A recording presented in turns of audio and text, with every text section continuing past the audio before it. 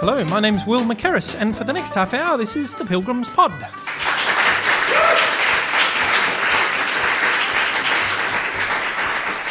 Thank you, and welcome to the program where we aim to provide a little pod of spiritual beans to the weary Christian. Well, we have most of our usual segments coming up for you in this episode. We'll hear a story told by a listener, I'll chat to a special guest, I'll tell you a long story of my own, and Paul Enns, our band leader, will sing a rollicking song to close the program. First though, here's a song that I've imagined Samson might have sung.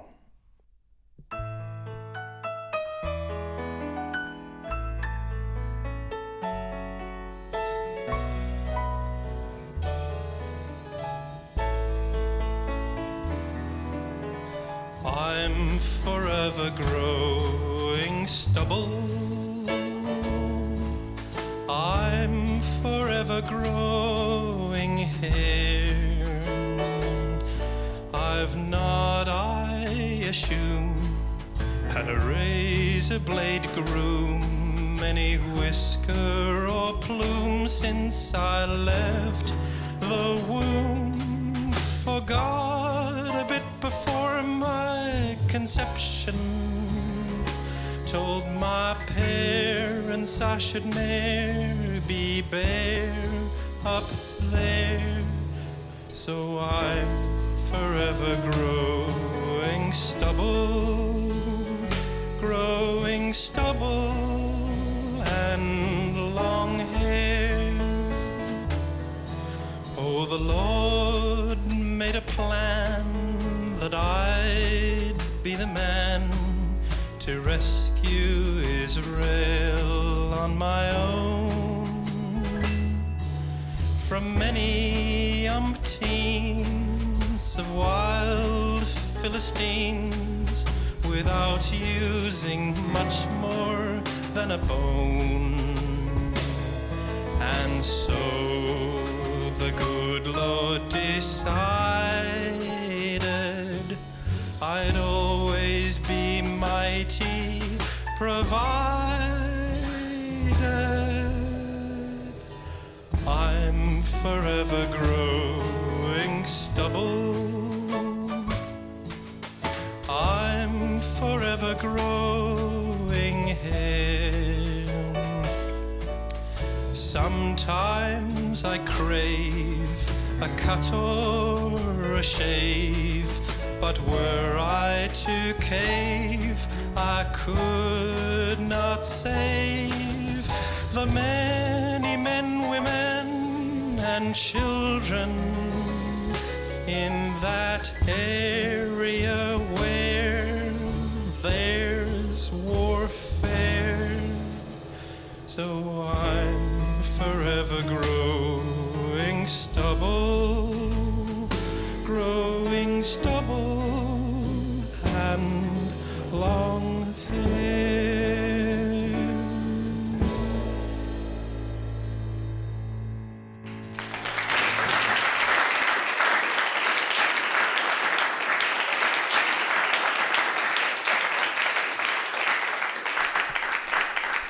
Thank you. So that was the old song I'm Forever Blowing Bubbles, with new words based on the book of Judges. Well, in most episodes of the Pilgrim's Pod, we ask a listener to tell us a true story which they think might be a good illustration of something in the Bible. And I believe this time we have Johan on the line. Hello, Johan. Yes, how are you? How are you, Whit? Oh, I'm good, thank you. Well, what Bible verse do you have for us? I've got for you Romans 5, verse 6. Oh, yes, I know that one. You see, at just the right time, when we were still powerless, Christ died for the ungodly. That's it. Well, that's a terrific verse. And what story do you have about that? Well, once here in Joburg, I was working as a waiter here in the function centre, and I had to serve food at a dinner where people were sitting at some very big round tables, Will. Yep. At one stage throughout the evening, I was serving someone a potato, but of course I dropped the potato and it rolled into the middle of the table. I couldn't reach it, Will. I couldn't.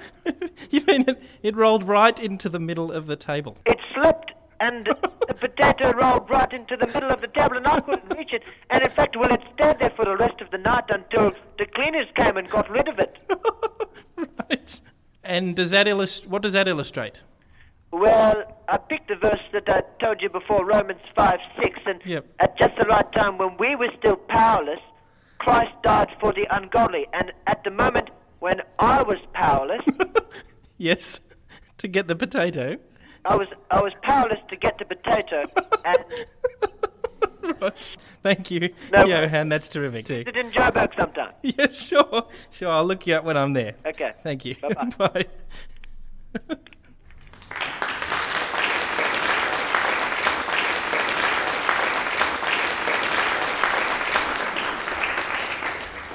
Well, one of the people who makes those phone calls work is Andy Beer. He's one of our sound engineers here at the Pilgrims Pod, and he actually has a very interesting collection of telephones that I thought we could discuss. So please welcome Andy to the microphone now.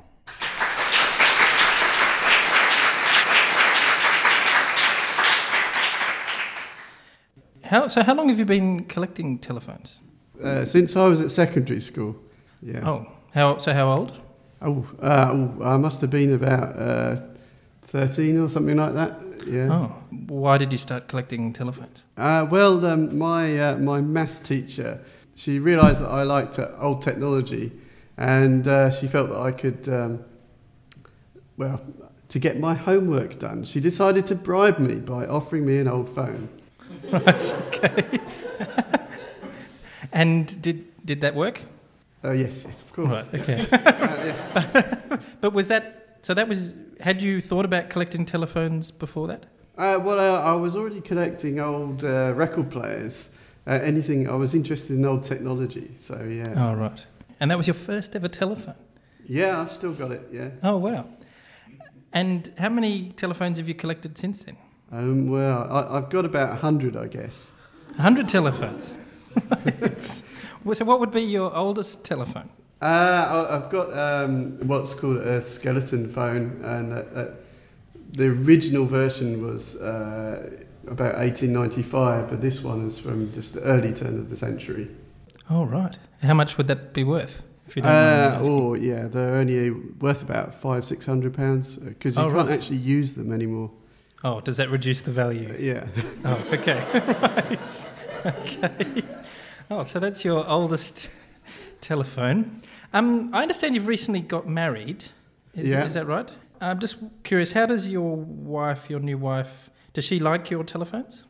Yeah. She didn't marry you for your telephones, accommodate did she?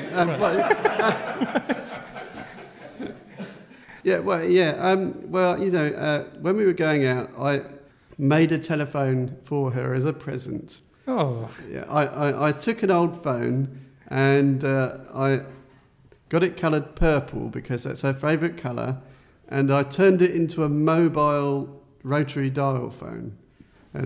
So, yeah. So you mean a sort of an old style, the size of an old phone, household phone? Yeah. But mobile in what sense? Well, it takes a SIM card, you can carry it about, charge it up, carry it about. Yeah. So you could take it with you out onto the street? Yeah, it's a bit heavy though. But you could go and have a picnic in the park with the telephone. Yeah, Have you ever done that? No, we never tried it. We could do, yeah. But you do take it out. Do you take it out? No. Okay. Oh well, I suggest maybe you should, if you want, if you want to. So would you? I think you were about to say that she's sort of learnt to accommodate your telephones. Yes. Yeah. Well, yeah. How much room in your house? How big is your house? Well, we're just renting, a flat, so there isn't much room. But so I'm limited to the number of phones I can bring. Well, what proportion of the house does your telephones take up? Well, not much, but I've managed to sneak a phone into every room. Oh. So, yeah. And I understand that in your parents' house you also had a telephone in every room, and the telephones are all still there. Did you? Is that right? Yeah. So in my parents' house, I put a phone in every room, and then I built a telephone exchange made of bits of old GPO equipment. Oh. So they can dial from one room to another. Oh, right. So how many rooms are there in your parents' house? if you include the shed and the garage, there's 9 rooms with phones in. And so 9 phones? Yeah. Oh, right. Or does some rooms have more than one phone? Well, some do, actually. Right, okay. Which rooms have more than one telephone? Well, obviously, my bedroom had several, and the... But were they all connected to the exchange? Oh, yeah, different numbers, yeah. And then, and in the study, I put an old payphone with this button A and B, and it was older people might remember. But oh, okay. What was the benefit of that? Or did you have to actually put coins in there to make it work? Yeah, you had to put in old money as well. Oh, yeah. Oh, really? Okay. Oh, right. Oh. But did you have friends over and make a bit of money out of them? Yeah, no, they didn't have any old money, so... No. Oh, you didn't give them the old money so that they could use the phone?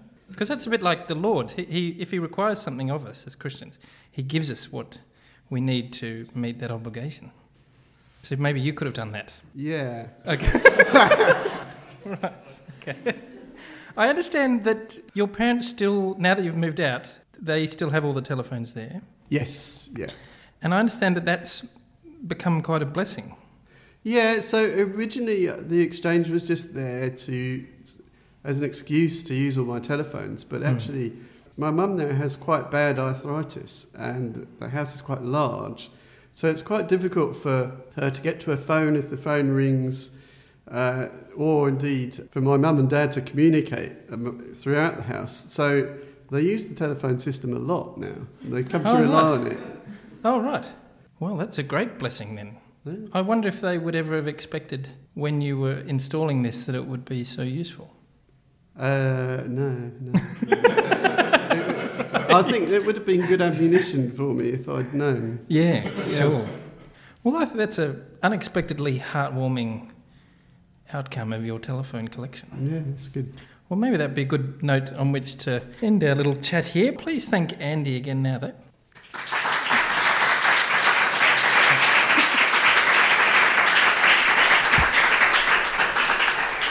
And you're listening to the Pilgrim's Pod, and you're with me, your host, Will McCarris. Well, in just a moment, I'll tell you another story from when I lived in Bugilbone, out near the edge of the great Australian outback. First, though, let's have another short piece of instrumental music.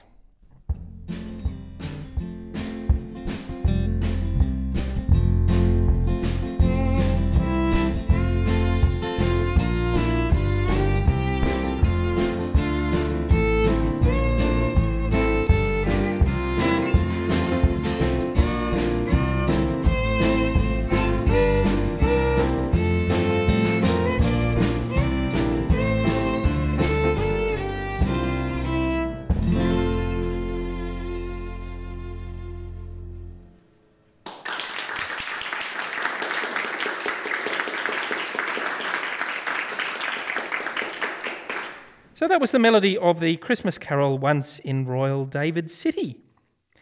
Well, I'll tell you my long story now, and this is one I actually wrote down when I lived in Bugilbone, so I'll read out pretty much what I wrote down then, with just a little bit of editing. Here's a story about some cashew nuts. I've written it down because I think it shows what a wonderful and generous bunch of Christians the church here in Bugilbone is. Almost as soon as I arrived in Bugilbone, people from the church began to have me over for some very tasty meals. Very often at these meals I would be served some of my most favourite foods. In fact, so often was I given such food that it occurred to me to make a list of my top 15 favourite foods. So that if someone gave me something on the list, I could say, that's in my top 15 favourite foods, thank you. The list actually started as a list of just 5 foods. So I would often say, that's in my top 5 favourite foods. But some people who heard me say this a few times accused me of saying it in relation to more than 5 foods. They would say, you just say that whenever we give you a food that you like. And so my sincerity was in question. And so I decided I would sit down and write down a full list. And sure enough, there were more than 5 foods that I used to say were my 5 favourite foods. And so I made it a list of 15. And from then on, I would say that's in my top 15 favourite foods. And this always leads to smiles and warm feelings. The full list, if you're interested, is thick sausages, barbecued steak, cashew nuts, chewy Anzac biscuits, apricots, lamb cutlets, bacon, eggs squashed onto toast, roast parsnip, lasagna, cheesecake, potato bake, apple crumble, caramel slice, and chicken Caesar salad. Well, it was a very great treat to receive so many of these 15 favourite foods when I arrived in Bugilbone. And it was a great treat to receive some of them in particular. This was partly because some foods I rarely actually buy for myself because they're just too yummy and I can never eat them in moderation. So, for example, I might buy a bag of apricots, intending to eat perhaps a couple each day over a few days. But then I would eat them all before I even get home.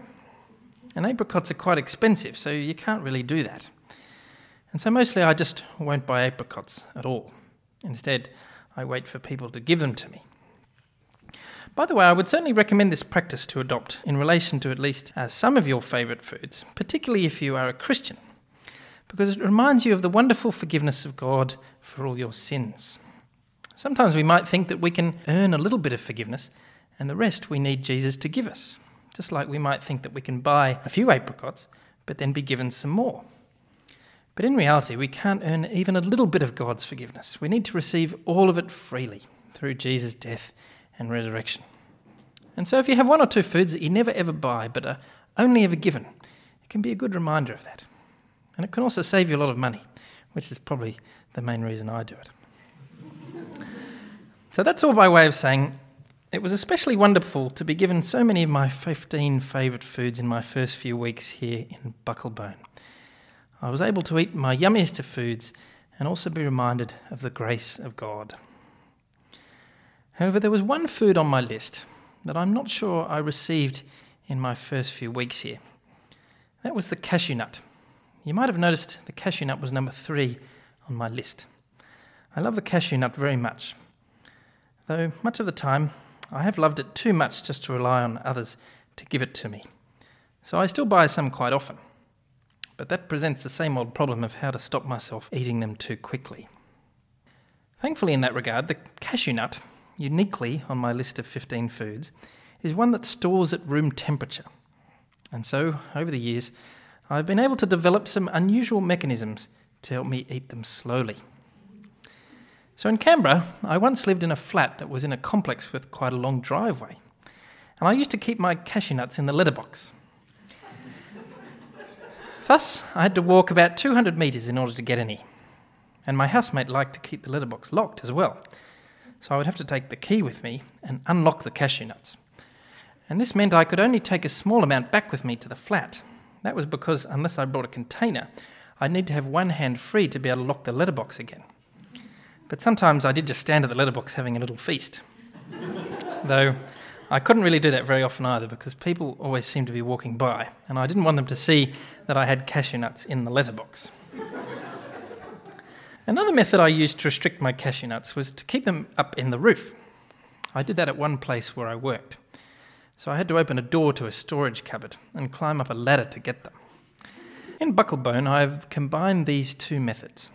My house is about 200 metres from the church building, and I usually work from home, so as long as I keep the cashew nuts in the church building, it's reasonably hard to get them.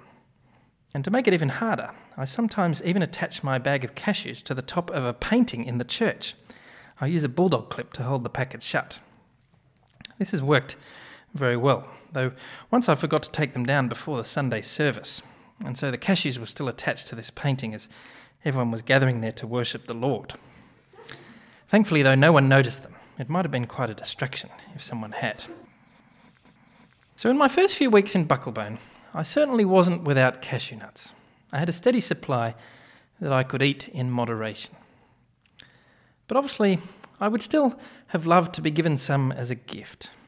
But as I said, I don't recall cashews ever being served when I first started being invited into people's houses here.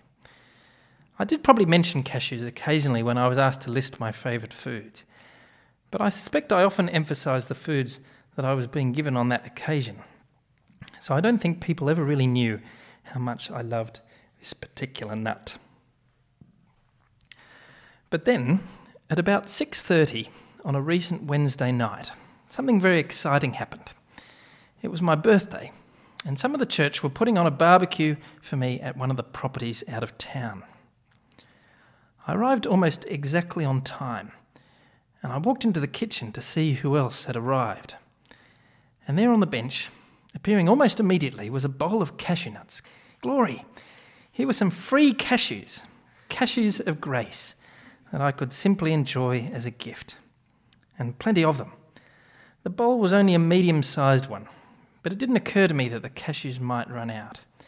As cashews of grace, they seemed vast and unmeasured, boundless and free. I spent most of the next half hour quietly munching on them, chatting to some other people there, and this was very enjoyable. However, more and more foods kept arriving on the kitchen bench, some from the barbecue outside and some from the newly arriving guests. And so it occurred to me I'd better start going easy on the cashews, because there did seem to be a great variety of food coming in, and I certainly wanted to leave room in my tummy to try all of it. Then, a succession of these other foods caught my eye. There was bacon, parsnip, cutlets, thick sausages, steak. This was my 15 favourite foods. Could it be that a seemingly casual birthday barbecue was actually a carefully orchestrated plan to serve up all of my favourite foods in one sitting? I opened up some other dishes that were covered. Potato bake, lasagna, apple crumble. Surely it was. I asked someone about it. Yes. I cannot tell you the joy that came over me at that moment. And what followed then was truly a feast of feasts.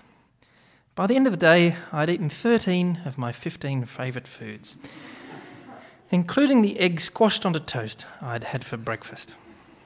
At the dinner, only the chicken Caesar salad wasn't available, and despite there being some Anzac biscuits, I could not fit even a single one in. But it was the happiest of meals that I ate there, together with the little family of believers in Bugilbone. And a great picture, I think, of the free banquet to come when Jesus comes down to live here on earth again with his whole family. The end.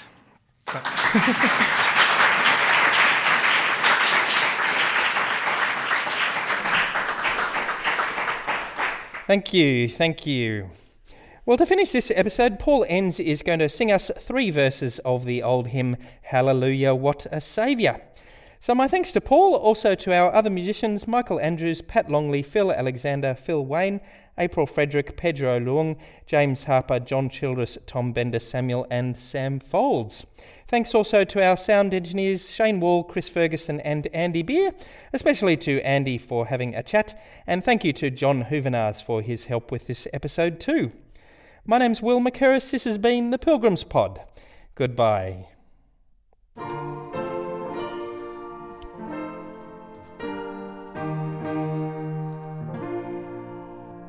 Hallelujah, what a Saviour.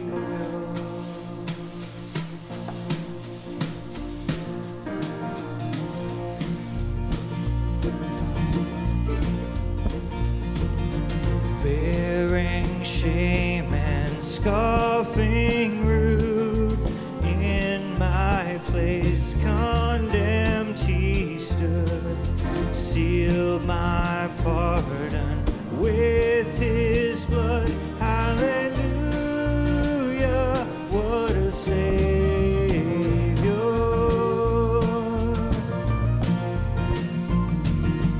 Lifted up was he to die, it is finished was his cry. Now in heaven exalted high,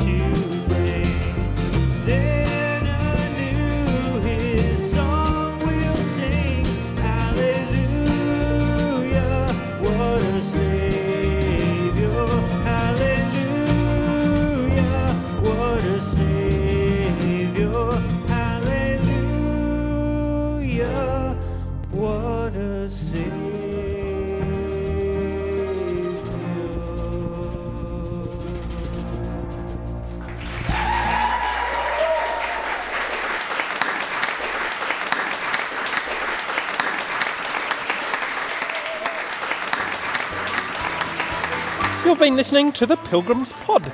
If you've been liking our peas and our beans, please head to our website pilgrimspod.org, where you can watch a couple of music videos that we've made. We've also made an album of most of the Bible songs that I sing on the program, with narration in between to make for an overview of the whole Bible story. So please head to pilgrimspod.org if you're keen to hear that, and please do listen here again next time too.